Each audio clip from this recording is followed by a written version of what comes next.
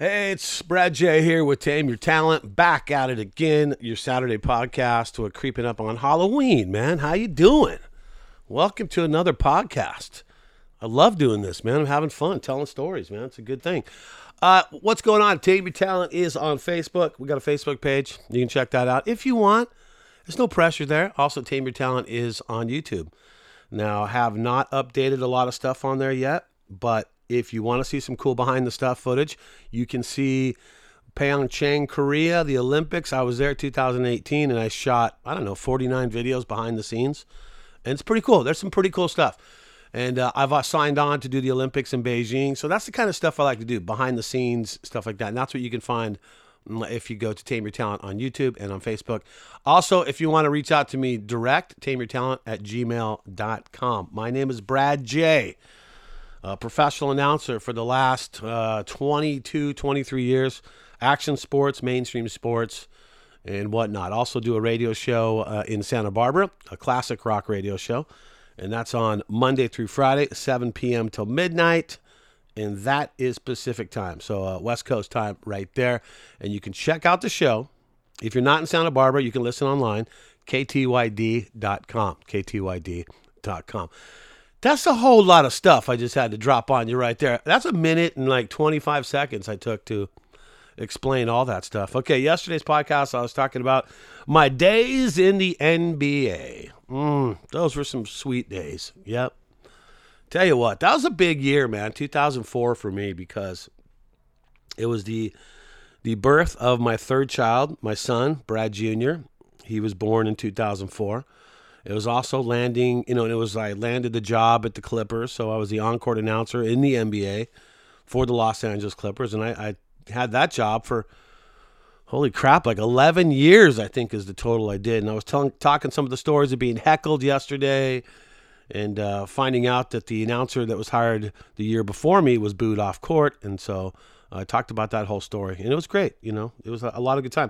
But also, there was a lot of weird times working there too as well, because back then the owner of the Clippers was Donald Sterling. Now, he was the guy that was forced to sell the team because he made some racist remarks that were online, and they were put out there. People heard it, and so he got forced out of the NBA, and he was a jerk. I hated that guy, okay?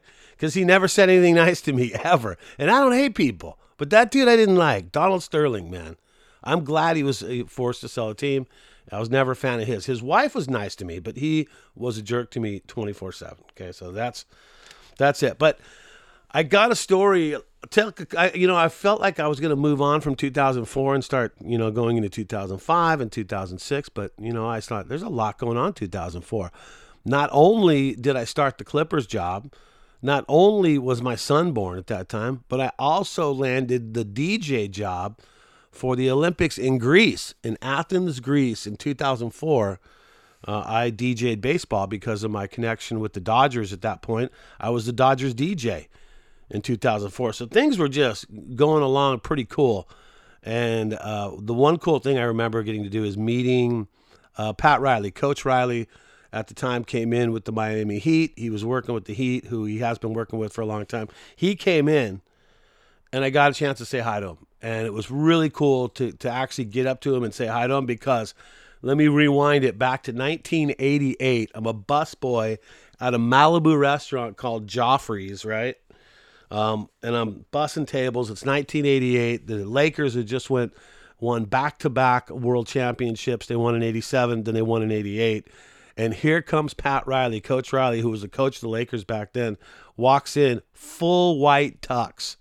I mean, full white, top to bottom, even white shoes, like hair slicked back, just in Malibu, celebrating, and I actually got the nerve up as just a young little kid, back in the day. Went up to him and I just told him, I was so stoked on the Lakers, and I'm a huge Lakers fan, and I love seeing what he did with the team. And he said, thank you very much. And so now, fast forward all the way to 2004, I actually run into him and get to see him, and here's this is like 16 years ago when I met him for the first time, and I reminded him about that meeting, and he remembered me.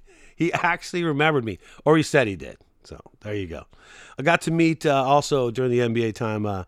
You meet stars. A lot of stars come in there. Getting to meet Shaq. Shaquille O'Neal.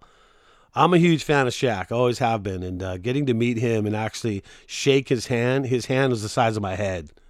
But meeting Shaq out there was pretty cool too as well. And I used to host this thing called it was the half court shot. So you would get an audience member out of the crowd, and they would come in and they would take a half court shot, right? And if they were to sink the half court shot legally, not stepping over the line or anything, make that basket from half court, they would win a brand new car. Okay? 11 years I was working there. 11 years I was working there, right? And how many times did somebody win a car? Right? How many do you think? What? 1, 2, 5? One time. Happened only one time. It happened the second year I was working there. A dude put up a shot, and he made it and actually won a car. And that made me one year to say, I wonder if I could make that half-court shot, right? So the next day, I came out and said, I'm going to try and make the half-court shot, and that's exactly what I did. I got there, lined up half-court, but guess what? I threw the ball backwards, over my head backwards, to make the half-court shot. And the whole stadium, the whole inside Staples Center erupted when I made it. It was pretty cool. Like, all the employees saw it, and I made it from over my back. Took me 3 tries. Didn't do it on the first one, but over my back, with not even facing the basket, threw it up 3 times, and on the third time, made that thing just perfect. So, some good times, NBA. And NBA, look, that job lasted. Working for the Clippers was fun. You come out there, you see all the stars, celebrities, you hobnob with everyone, you host a couple of games at timeout, and then you get an exciting game. The only problem is when you live, over an hour away, like I'm, hour and a half, hour, 45 minutes, my drive to Staples Center, it's a little bit of a trek. So, and during those times, like, get this, I was doing Dodgers baseball and DJing all those games at the same time when basketball and baseball overlap a little bit. So there'd be some days where I would do like a Sunday morning game, a Sunday afternoon game with the Dodgers, and I would go straight to Staples Center after that and go do an afternoon game for the Clippers. So I was bouncing back and forth, and this is at the same time, get this, where X Games actually moved to LA in 2004 and was there for 10 years.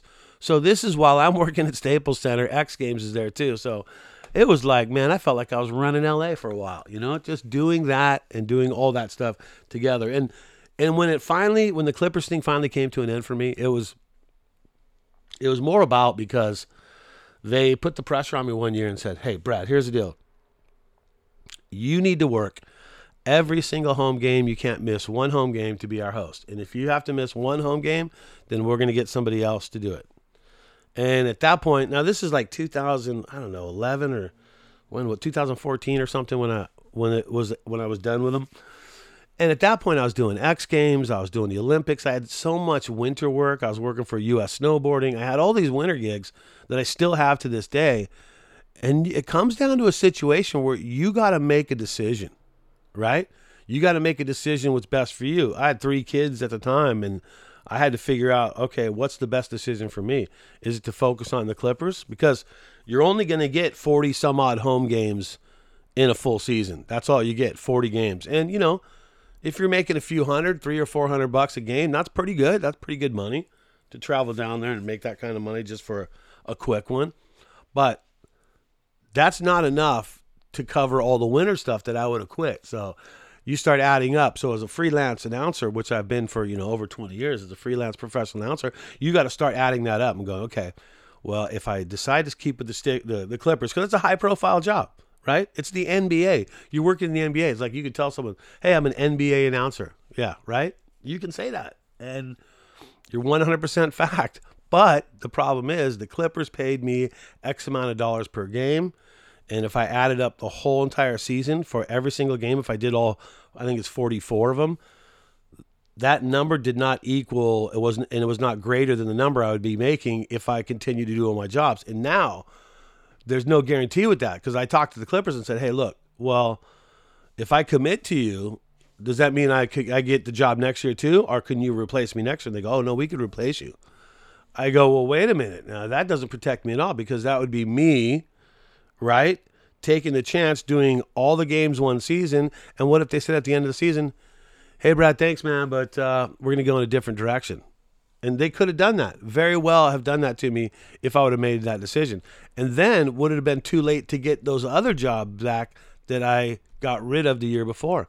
They'd already have replacements. That's how it works. And so as a freelance announcer, you got to make those decisions. So my decisions were to the Clippers. At that point, I told them that I'm going to have to bow out.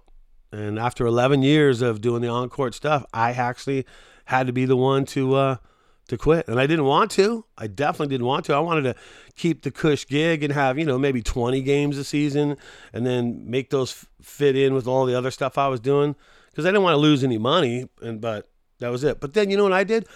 I stepped up to the Clippers and I told them right there at the point, I said, listen, here's what I'll do for you. Okay. I'll train your new person to come in and replace me properly and just do a good job. So that's what I told him. So that was my offer. That's taking the high road, right? You've been there, 11 years at this point, and what do you do? So I just took the high road and said I'd help him out. I'd help him train. And you know what they told me? Oh, no, we got it. Thanks. We're okay. We got it. Did they have it? No, they did not have it. Having me, look, I'm not trying to brag or anything, but they had pretty lucky with me, okay? Having me for those 11 years and not have to worry about that position because that position turned out to be a nightmare to try and finish or try and fill. They filled me, they put someone in place of me for that first year, and that person I think lasted maybe 2 games or something. Then they brought on another person. He didn't last, and another person. I think they went through in 2 or 3 years probably 5 different style announcing teams that they could not get it right. And that's just not giving the credit to the guy who was there doing it before.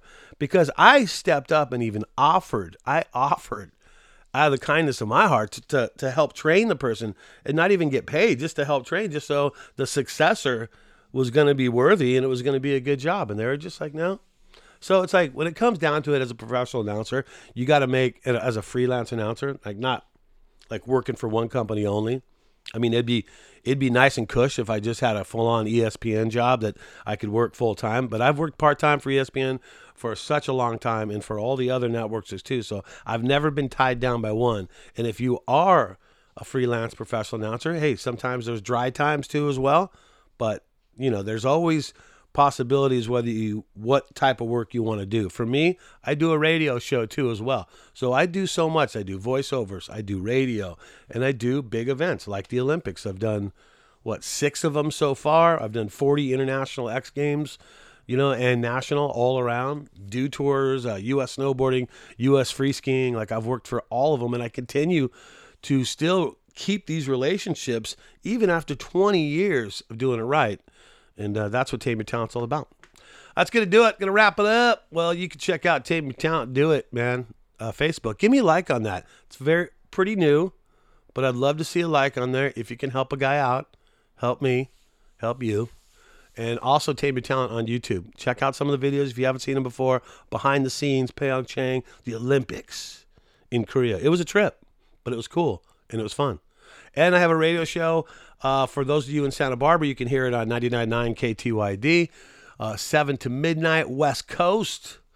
And people who are on the West Coast, you want to listen to the show, well, you can too. 7 p.m. to midnight West Coast on KTYD.com. Break me off an email if you'd like to, tameyourtalent@gmail.com. I'm Brad J., and that's Tame Your Talent, the podcast for Saturday. See ya.